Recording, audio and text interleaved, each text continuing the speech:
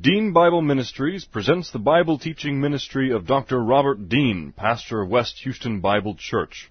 These and other Bible lessons are available from www.deanbible.org. Now let's listen to our lesson from God's Word, the Bible. This is the record that God has given to us, eternal life, and this life is in His Son. He who has the Son has the life. He who does not have the Son of God does not have the life.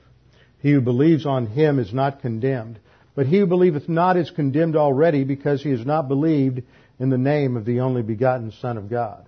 For there is no other name under heaven given among men whereby we must be saved. For by grace you have been saved through faith, and that not of yourselves. It is the gift of God, not of works, lest any man should boast. For I am persuaded that neither death, nor life, nor angels, nor principalities, nor powers, nor things present, nor things to come, nor height, nor depth, nor any other created thing is able to separate us from the love of God which is in Christ Jesus our Lord. For of Him, and through Him, and to Him are all things, to whom be the glory forever. Amen. Before we begin our study, it's our custom to make sure that we are in fellowship. We do this as a way of just reminding everyone that it is important for us on a day-to-day basis to make sure that we keep short accounts with God. As believers, we are saved, we are redeemed, we have eternal salvation, but we still sin. Whenever we sin, it breaks fellowship with God. The family harmony, rapport with God is broken. The ongoing teaching ministry, spiritual growth producing ministry of God the Holy Spirit is quenched. And when we confess our sins, God is faithful and just to forgive us our sins and to cleanse us from all unrighteousness. So we usually begin with a few moments of silent prayer to give you the opportunity to make sure you are in fellowship with the Lord as we prepare to study His Word, and then I will open in prayer. Let's pray.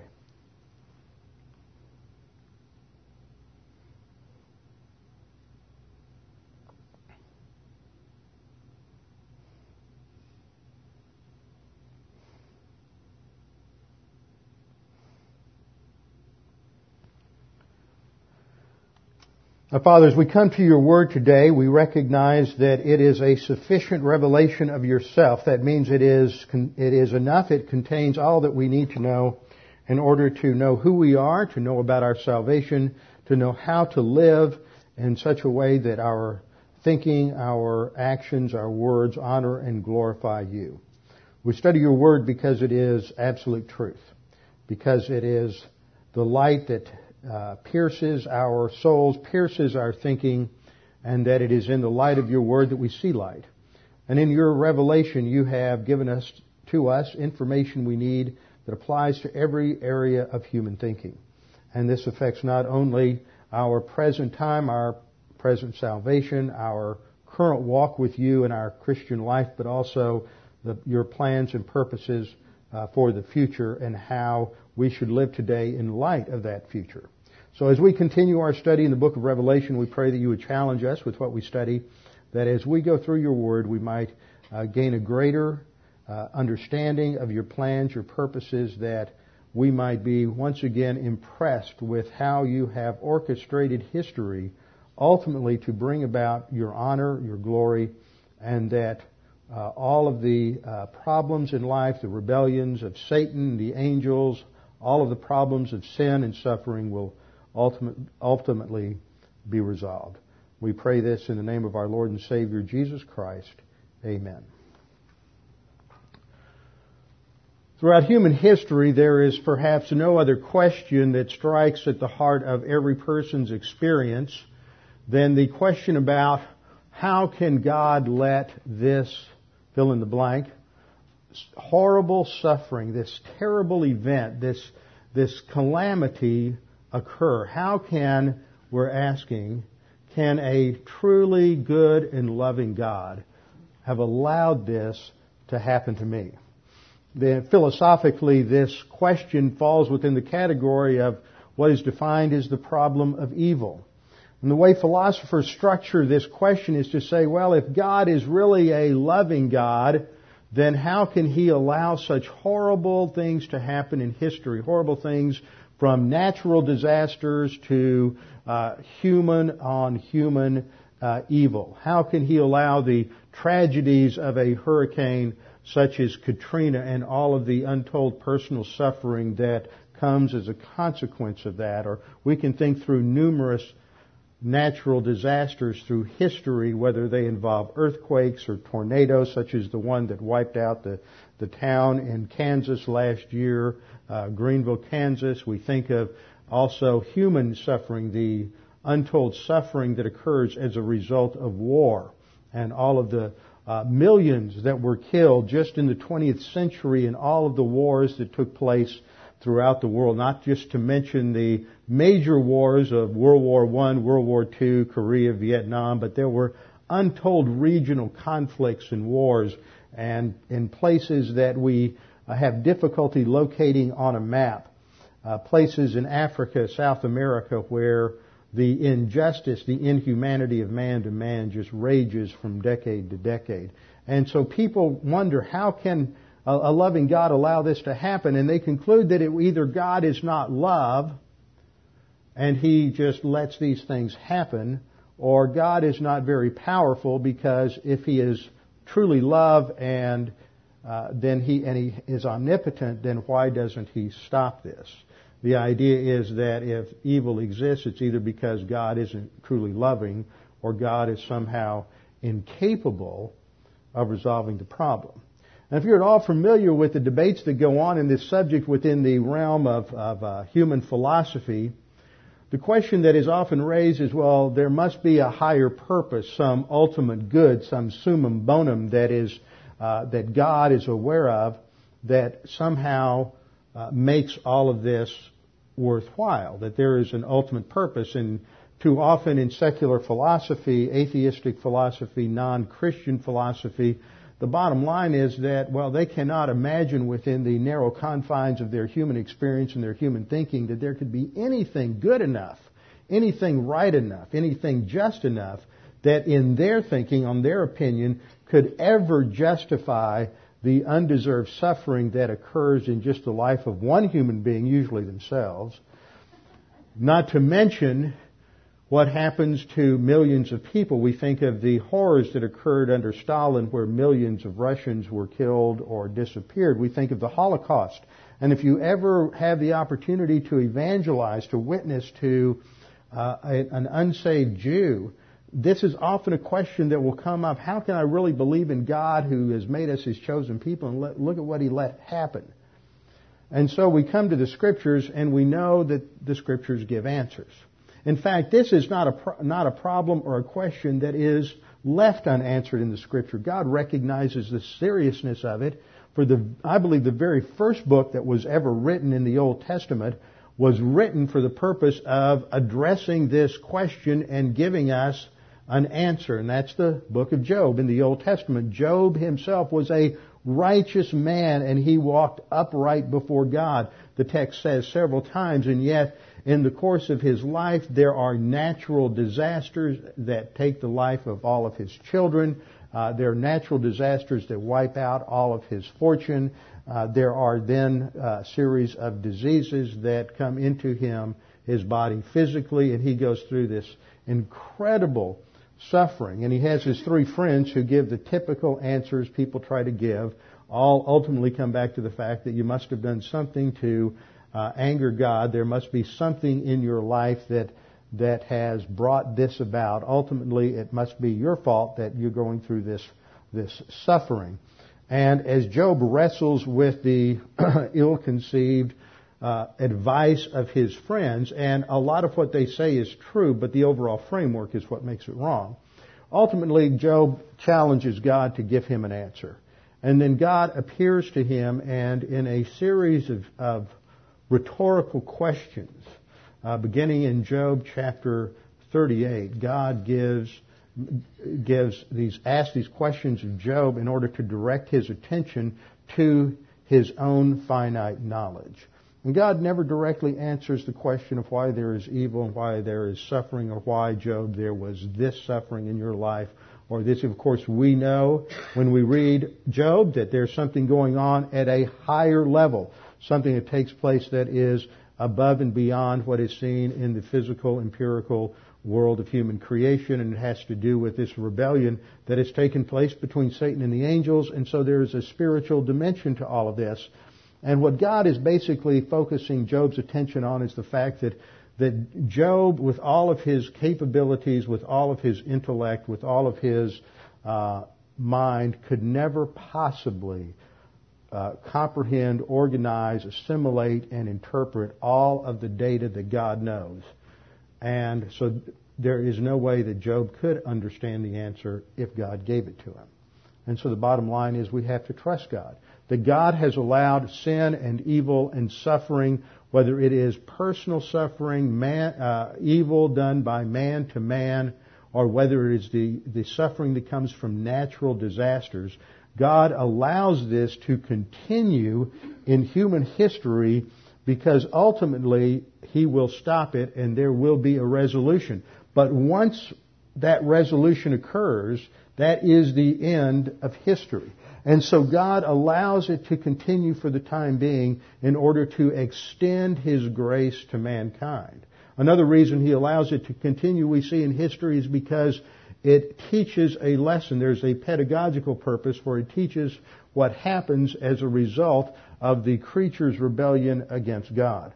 For you see, all of this suffering that we have in human history, whether it is the suffering that is caused by one evildoer to another evildoer, or whether it is suffering that comes upon those who are without guilt, those who are without blame, and it is undeserved, unjustified suffering. It all comes because there is, in this creation, there has been a rebellion, and that rebellion has brought about this natural disaster in the cosmos. And when we go back to Genesis chapter 3, we studied the fact that in Adam's fall, the direct, immediate consequence for him was the penalty of sin.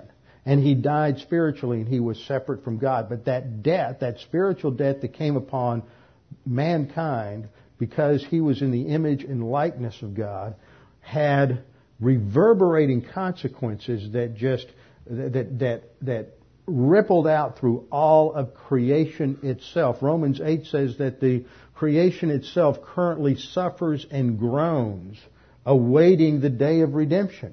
So that one of the reasons we often have trouble understanding God's answer to undeserved suffering, to the ongoing presence of sin and evil in the world, is because we tend to restrict these concepts to simply a spiritual realm.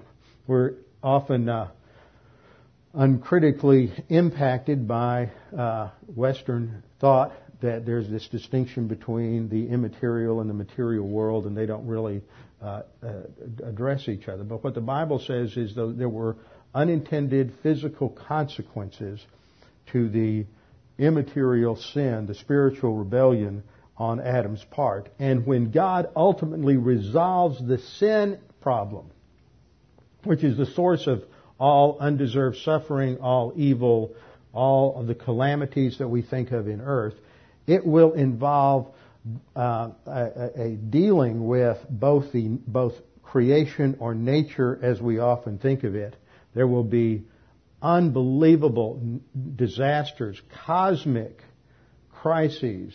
There will be geophysical manifestations that take place during the future tribulation period, all of which is part of those, what the Scripture calls those birth pangs that ultimately result in and end in that final judgment of God, where He finally resolves the problem of sin and evil and injustice. Whenever you are talking with an unbeliever or someone who has serious questions in this area and says, well, how can you believe in a biblical God that He's loving when He allows these things to happen? First thing that comes to my mind is, well, if you don't take the Bible's viewpoint, then your view is really depressing. Because your view ultimately means that there is no meaning, there is no rhyme or reason in the universe, there is no purpose. All of this is just the way things are, and that's extremely dark and depressing. What the Bible says is God has postponed that judgment to a time in the future, but there is a time when there will be a rendering of justice and judgment in the future. There is an answer to the question that the psalmist raised, how long, O Lord, how long will the righteous suffer and the ungodly prosper? That even though it may not appear on our timetable or in our lifetime, the Bible teaches that God in His wisdom has an ultimate and final resolution to this problem. And we see this answered in the book of Revelation. We have been studying Revelation now for several years. We've gone through the first 3 chapters, which deal with what occurs in the past in terms of chapter 1, what occurs in the present church age, chapter 2 and chapter 3. A little over a year ago, we began the prophetic section in chapter 4, and for the last year, we have focused on that throne room scene in Revelation 4 and 5 as the angels and the 4 living creatures have called upon and searched for one who is worthy to open the 7-sealed scroll. And we saw that fabulous scene in heaven when the Lamb of God appears before the throne. And it is the Lamb of God who is worthy because He was slain for our sins, because He has purchased from every tribe, from every tongue, from every nation. He has purchased sinners, and He has paid the price because of His redemption, because of His death, burial, and resurrection. The Lamb of God is the one who is qualified to open that seal. And it is the opening of that seal that is what brings about these end-time judgments that culminate in the final judgment of sin and evil and the final resolution of all injustice. And this is what is covered in the book of Revelation. A major theme in the book of Revelation is that of the execution of justice. When Jesus appears to John on the Isle of Patmos in Revelation 1, He is in the appearance of one who is coming to judge. He is pure, He is white, He has the accoutrements and the robe of one who is coming to judge. In Revelation 2 and 3 we have 7 letters to 7 churches, and those 7 letters are not epistles like the other epistles in the New Testament. They are not written primarily to edify and to teach and to encourage believers. They are written as evaluation reports ending with warnings of judgment on these churches, not in terms of eternal condemnation, but in terms of the fact that they will eventually be evaluated at the judgment seat of Christ.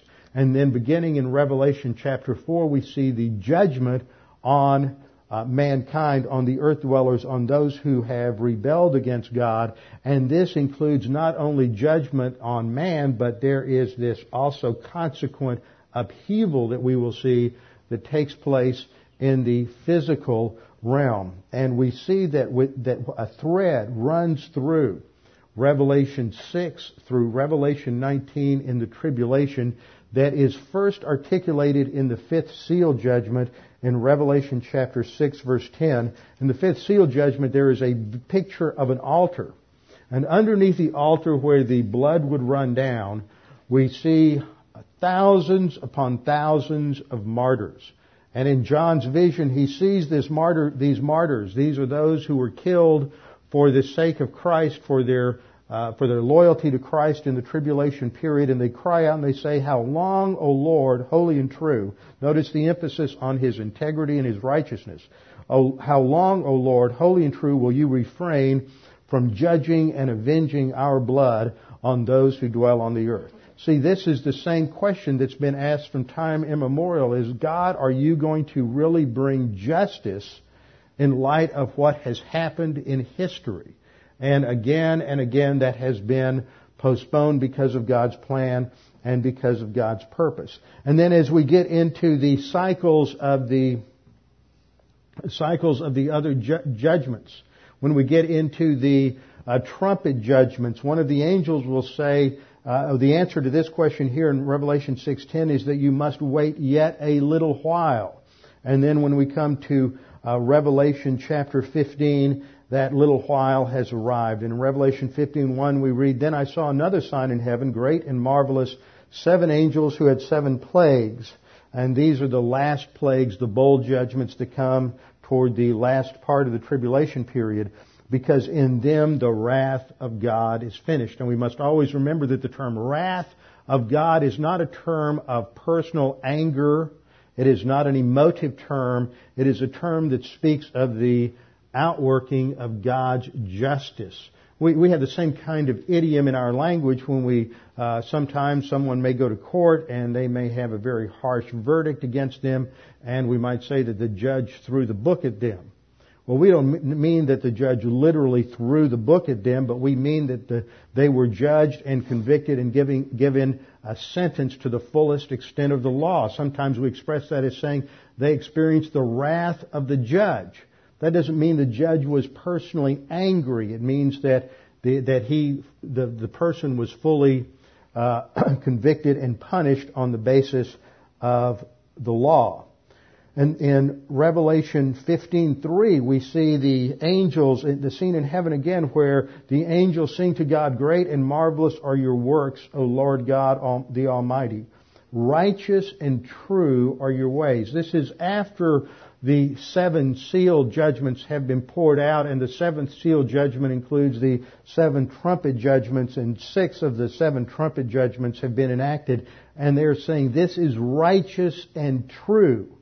You know, from the unbelievers' response, this is injustice. How could God do this? But we see the emphasis here is on God's righteousness and His truth, His integrity in judging man. And they go on to say, "Who will not fear, O Lord, and glorify your name, for you alone are holy. For all the nations will come and worship you, for your righteous acts have been revealed." It is in these final judgments in history that evil is judged. Contrary to all other systems of thought and all other philosophies, it is only within biblical Christianity that sin and evil and injustice is ultimately dealt with, it is ultimately judged, it is ultimately restricted and removed from its impact on creation. In Revelation chapter 16, verse 5, John writes, "I heard the angel of the waters saying, 'Righteous are you, who are and who were a Holy One, because you judged these things, for they,'" what? "They poured out the blood of the saints and prophets, and you have given them blood to drink. They deserve it." In other words, this is the answer to that prayer from those tribulation martyrs in the 5th seal in Revelation chapter 6, that God is avenging them. And the word for vengeance and avenging them in the Scripture is not this word that we often think of today in terms of personal vindictiveness, that somehow I'm going to get back at you. And if you do a word study through the Hebrew word used in the Old Testament, where we read, "Vengeance is mine, saith the Lord," that is not a word that indicates personal vengeance or personal vindictiveness. It is a word that means justice, that there is finally going to be true justice, and when the law is broken, that violation is avenged. It does not come out of a small-minded motivation that comes from a self-absorbed motive. It comes from the justice of God. It is objective, and it is based on His integrity. So we see this theme, and the reason I have taken this time to go through this in our introduction this morning is because today we shift gears again from our focus in Revelation 4 and 5, where we have been for the last year, focusing on that heavenly throne room scene with the worship of the 24 elders, the worship of the 4 living creatures, and then the shift as the Lamb comes forward to take the 7 sealed scroll. And we see the praise that breaks out among all of the angels as they worship God and they worship the Lamb. And we have studied worship and what it is and what it means and how we are to understand that. And so we are now back into a new section of this future part of Revelation. So as I have done in the past, I'm going to do again, because it's important for us to never lose sight of the trees. Too often we can get so detailed in a study that we get lost. We lose the forest for the trees. Sometimes folks get lost in the high weeds. And so we have to constantly come up and do a little flyover to understand what is going on here. And one of the major themes, one of the major questions that's addressed and answered in Revelation has to do with this whole theme of judgment and how God is judging sin and evil. Now, as we look at what we have done in Revelation, we see that the book of Revelation is divided into three parts. This comes out of Revelation 1:19, when the Apostle John was told by the Lord Jesus Christ to write down the things which you have seen, and the things that are, and the things which will take place after these things. The things which you have seen are those things which the Apostle saw in the immediacy of his experience, which are recorded in chapter 1 as the risen, resurrected, ascended Lord Jesus Christ now appears to him to commission him to write the things that are in this book. Revelation 2 and 3 cover the things which are, present tense. This describes the 7 churches in Revelation that characterize the trends of churches throughout the present church age. And then Revelation 4 through 22 is yet future. There is a gap of time between the events of 2 and 3 and Revelation 4 and following takes place in the future, the things which will take place after these things. Another way we can look at this outline and just try to think it through like that, to remember the book. I try to help people understand the Bible so you have a framework. When you go home, you read the book of Revelation, you can see how this fits. And so just remember that basic outline, the things which are, the things which have been, the things which are, and the things which shall be, past, present, and future. You've got the whole book of Revelation right there. This outlines it a little differently. There's a key outline verse, Revelation 1:19. In chapter 1 we see the glorified Christ as the priest judge of human history. That is how he is pictured, as the righteous, purified priest judge who will judge history and will come to rule and to reign in his kingdom in the future. Chapters 2 and 3 describe the various trends or cycles of the 7 churches of the church age. These are not a linear view. I don't believe that they describe successive periods in church history, but they describe the basic trends, characteristics, failures, and successes of church age churches.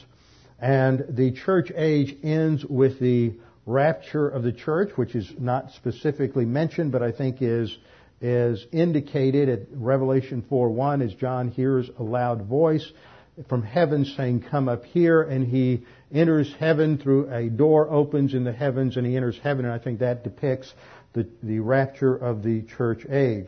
Revelation chapters 4 through 22 describe the future. There are 3 parts to this. The first part focuses on the tribulation. This is as God pours out his judgment upon rebellious mankind, called earth dwellers in Revelation, rebellious demons and angels. Halfway through the tribulation, Satan and a third of his fallen angels are kicked out of heaven, and they come to the earth and they become intermingled with the affairs of man, so that Babylon, which is depicted as the capital of the Antichrist's final kingdom, is said to be a domain of men and of demons.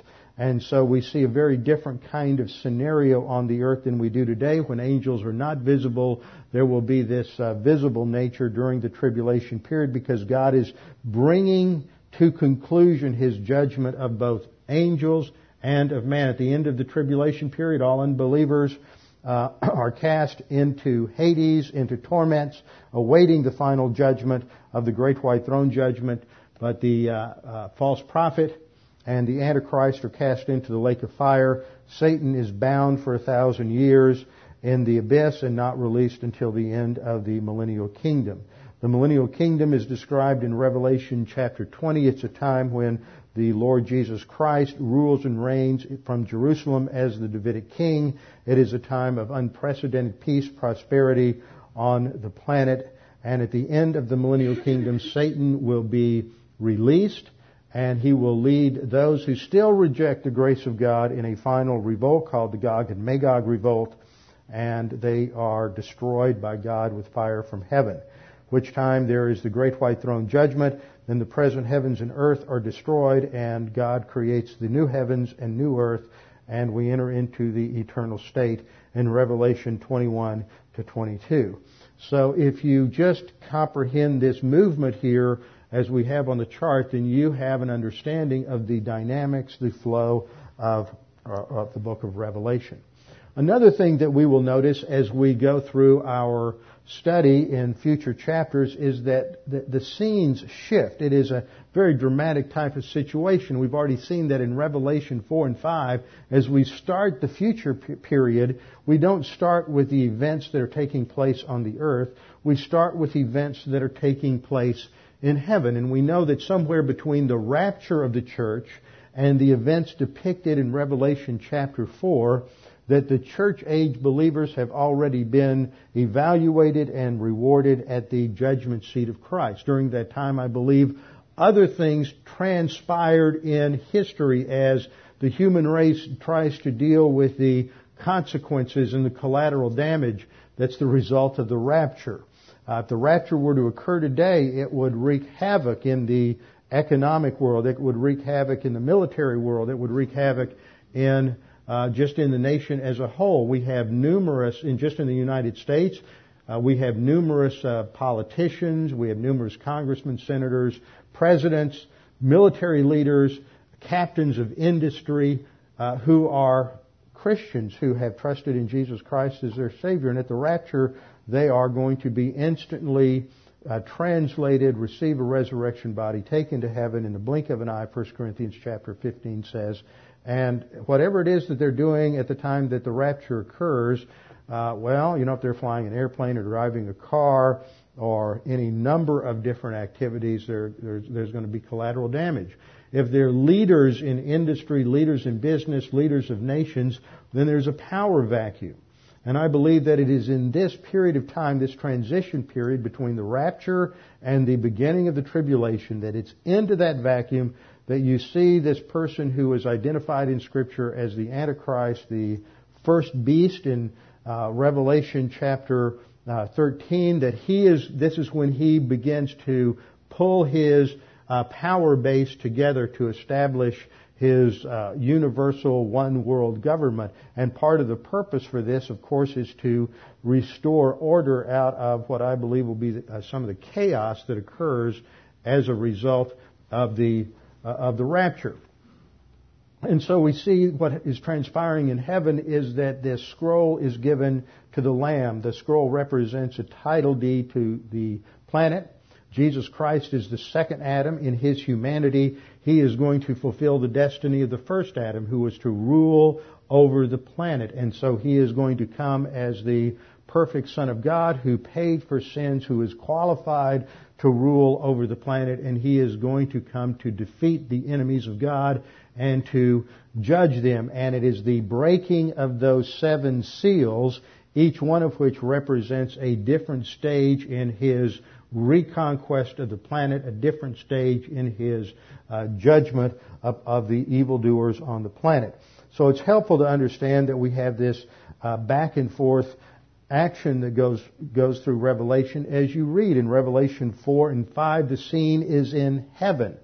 And then when we come to Revelation chapter 6, the scene shifts to earth. It is the outworking of the first 6 seals. And if you think about, can just think your way through seal, trumpet, bowl, and remember that series, then you understand the basics of the tribulation period. These are 3 consecutive series of judgments. So in Revelation chapter 6, you see those seal judgments on the earth. In Revelation chapter 7, we step back to see what God is doing. That in the midst of all the calamity, the destruction, and the death that will take place in the planet, God preserves His own people and protects them. And He will initially save out 144,000 Jews, because the focal point shifts back to His people, and part of what occurs during the tribulation is to bring Israel back to God. And when He does that, He begins with the salvation of 12,000 from each of the 12 tribes of Israel, and He seals them, protects them. They cannot be harmed by these judgments, and they will be evangelists throughout the world during the tribulation. In Revelation chapter 8 and 9, we return back to the earth in the second series of judgments, the trumpet judgments. And at the conclusion of the trumpet judgments, there is a pause that takes place in heaven. Revelation chapter 10, we focus on the mighty angel who has a small book. This small book is related to various judgments that will be poured out upon the earth. In Revelation chapter 11, 1 through 14, there is a shift to what takes place in Jerusalem with these two witnesses, these two special witnesses that God sends to Israel. Many believe they are Moses and Elijah, or Moses and Enoch. And when we get there, we'll try to resolve what some of those issues are. And after 3.5 years of ministry in Jerusalem, they are finally going to be martyred. God protects them up to that point. Then the Antichrist is going to have them killed. Their bodies will be laid out for public display. It will be on CNN and Fox News and all the networks, and people will be, if technology still works, they'll be looking at it on their iPods and all of their various cell phones all around the world. And people will party. This will be a greater celebration and time for partying than Christmas and birthdays and Independence Days all rolled up into one, because man will think that he has gained victory over God by destroying his witnesses. But you never can keep a good man down. And 3 days after their death, these two witnesses will be raised from the dead by God, and then they will be taken physically and bodily to heaven, and all the earth will see this. And at that time, God will bring one of many massive earthquakes that occur during the tribulation period into Jerusalem. And the text says that 7,000 die, and the rest give glory to God, glory to the God of heaven. And it is at that time that we begin to see large numbers of Jews turning to Jesus Christ as their Savior. As a result of the witness of the 144,000, the witness of the two witnesses, it is at that point that they turn. And then there's another shift that takes place starting in the latter part of 11:15, going down through chapter 12. There's a focus on, it sort of steps back and looks at some of the key players, key events that are going on. And following the ascension of these witnesses and this earthquake in Israel, there is a focus on what God is doing with Israel. In chapter 12, there's the image of the woman, the child who is the Lord. The woman is Israel, the child is the Lord Jesus Christ, the dragon is Satan. Here we see the spiritual dimension related to the fallen angels. Satan and his fallen angels are cast out of heaven. They persecute the woman and her child, which is Israel, and her child Christ, are Christians in the tribulation period. The woman is persecuted and flees into the wilderness. And the reason the woman flees into the wilderness is these are tribulation regenerate Jews who have listened to Jesus' warning in Matthew 24 when Jesus said, when you see this sign, that is what is called the abomination of desolation, the sign set forth by the prophet Daniel in his prophecy in Daniel 9, when you see this sign, drop everything and flee into the wilderness. And so there is the woman fleeing into the wilderness, and God is going to protect her for the next 3.5 years. It's covered in chapter 12. 13 through 14 talks about her being taken care of on the earth and how God protects her. And that's covered in chapter 13. Chapter 13 and 14 talk about the rise of the Antichrist, the two beasts, the Antichrist, the false prophet, their kingdoms on the earth. Chapter 14 talks about the other things that are transpiring upon the earth as a result of these judgments. Then we go back to heaven in chapter 15, and there is a prelude to the bowl judgments. And once again, as the seventh trumpet has been sounded and revealed that this is actually contains the final 7 bowl judgments, then we see those begin to be enacted in chapter 16 through 18 back on the earth. Chapter 16 describes the bowl judgments. 17 and 18 describe the final destruction of the kingdom of man, the kingdom of Antichrist, and the destruction of Babylon. And then in the first part of chapter 19, the scene goes back to heaven as we see our Lord preparing to descend to the earth with His army of church-age believers and accompanying Him. That will be us.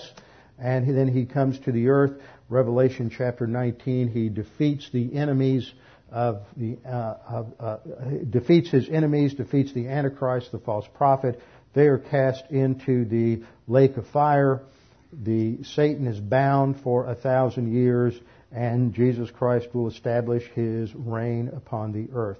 So that is the cycle that takes place. So as you read through Revelation, you can figure this out, and it helps you orient to what exactly is taking place and how it is taking place. Now, as we get into this, we have to do some thinking about chronology.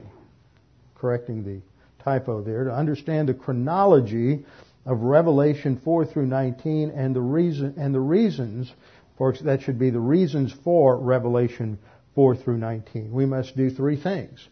To understand the chronology is important. Now, it's not going to change your spiritual life.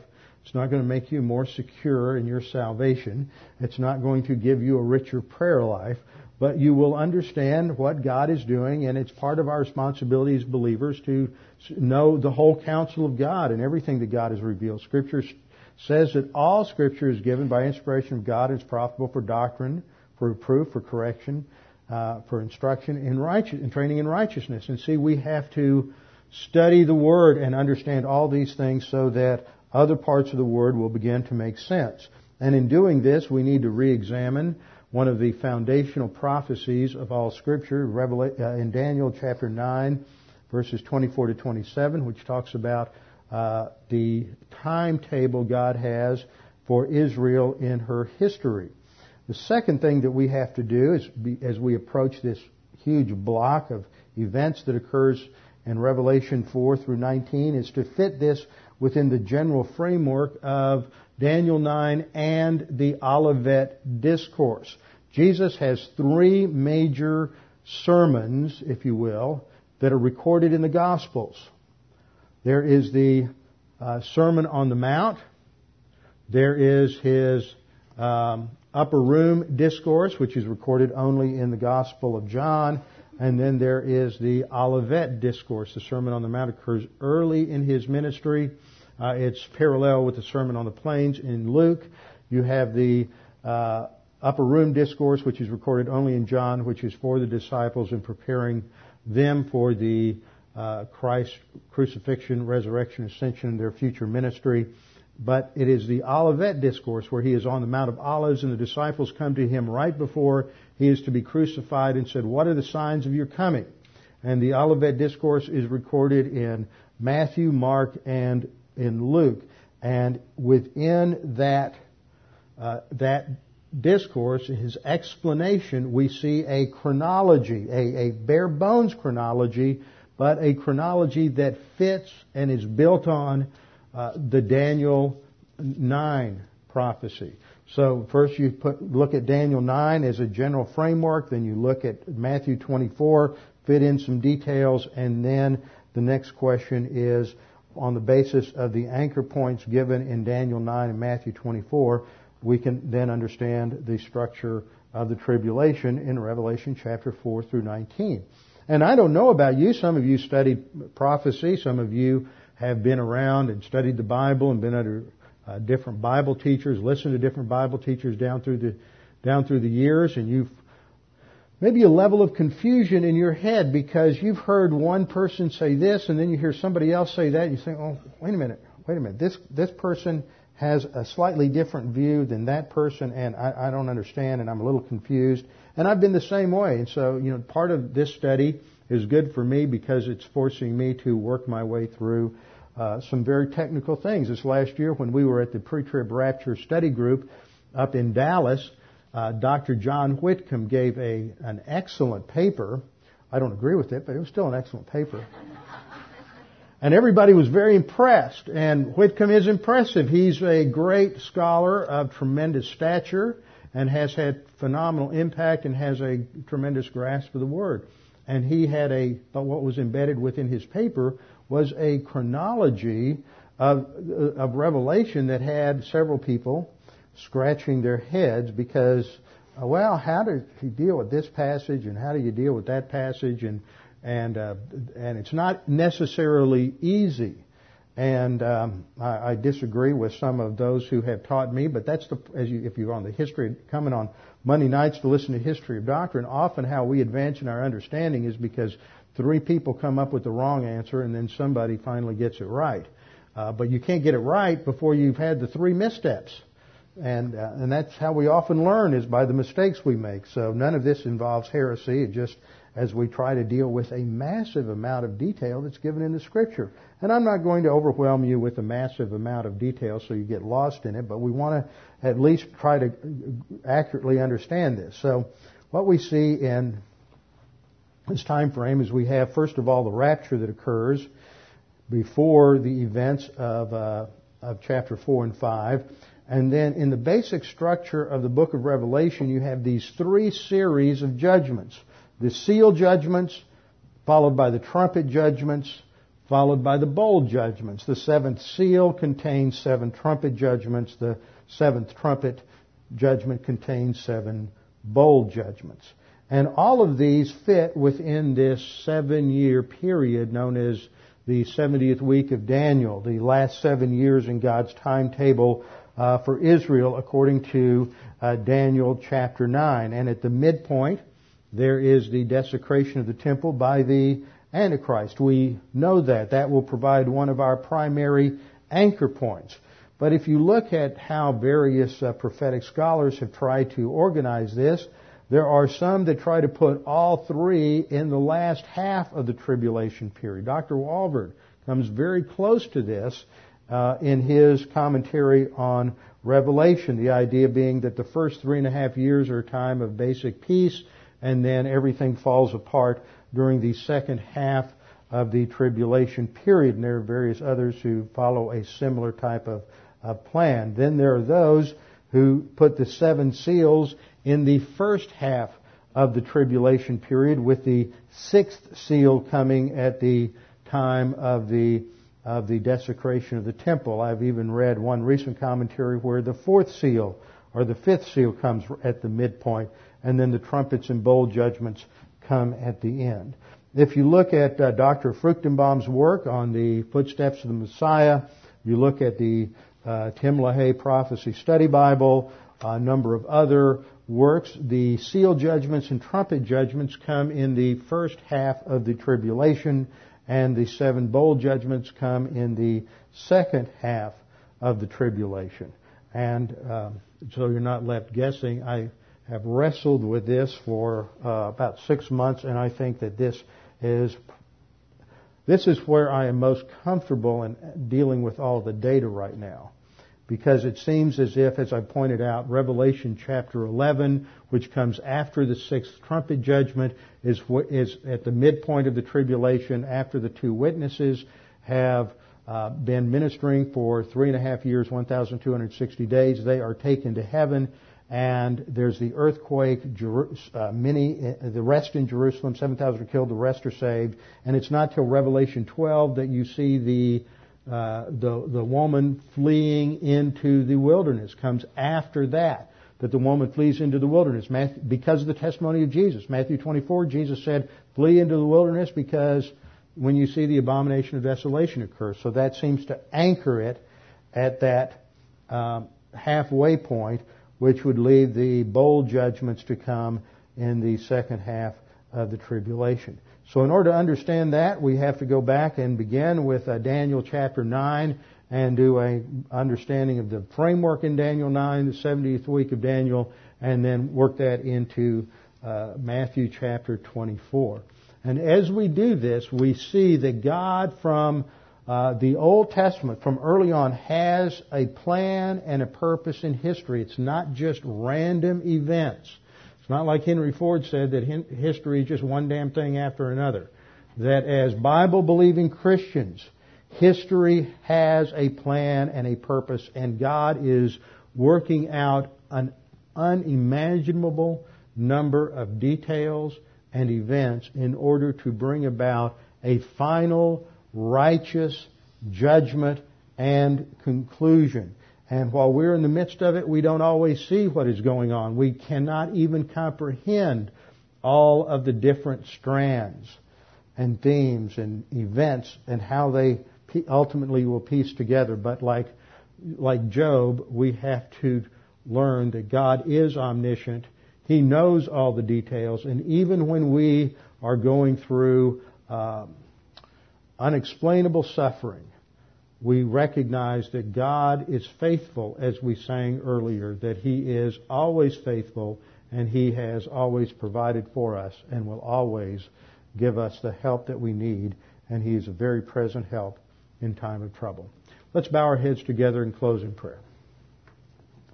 Father, we are so thankful that we have Your Word to answer the questions that we have, the questions that often are nothing more than just curiosity about history or the future, but also the deep questions that trouble our souls as we see the untold suffering that has occurred in human history, and we wonder how that can be and if You are truly a loving God and are truly in control.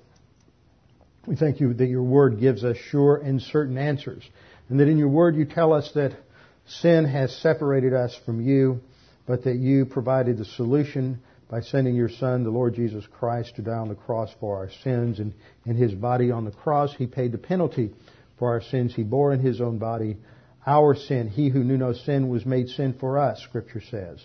And that in Your justice You provided a perfect solution so that the penalty for sin would be paid, and the issue would not be who we are, what we do. It's not up to us in terms of our morality. It's not up to us in terms of doing the right thing, being with the right group. It's not up to us in engaging in the right rituals. It is simply trusting in Your provision of salvation in Jesus Christ. And the Scripture says, He who believes on Him is not condemned, but the one who does not believe is condemned already, because he's not believed in the name of the only begotten Son of God. We pray that if there's anyone here that has never put their trust in Christ, never relaxed and rested upon His complete provision at the cross, that this would be their opportunity to do so. That there are those here perhaps who are without hope and without help, and that are miserable in their own lives, recognizing that there is no solution on their own, but that solution's been provided by You. Father, we pray that at this time they would put their faith, their trust in Jesus Christ. Lord, we pray that You would challenge each of us with what we have studied, that we may have a greater and more profound understanding of who You are and what You are doing in history and in our lives. We pray this in Christ's name. Amen.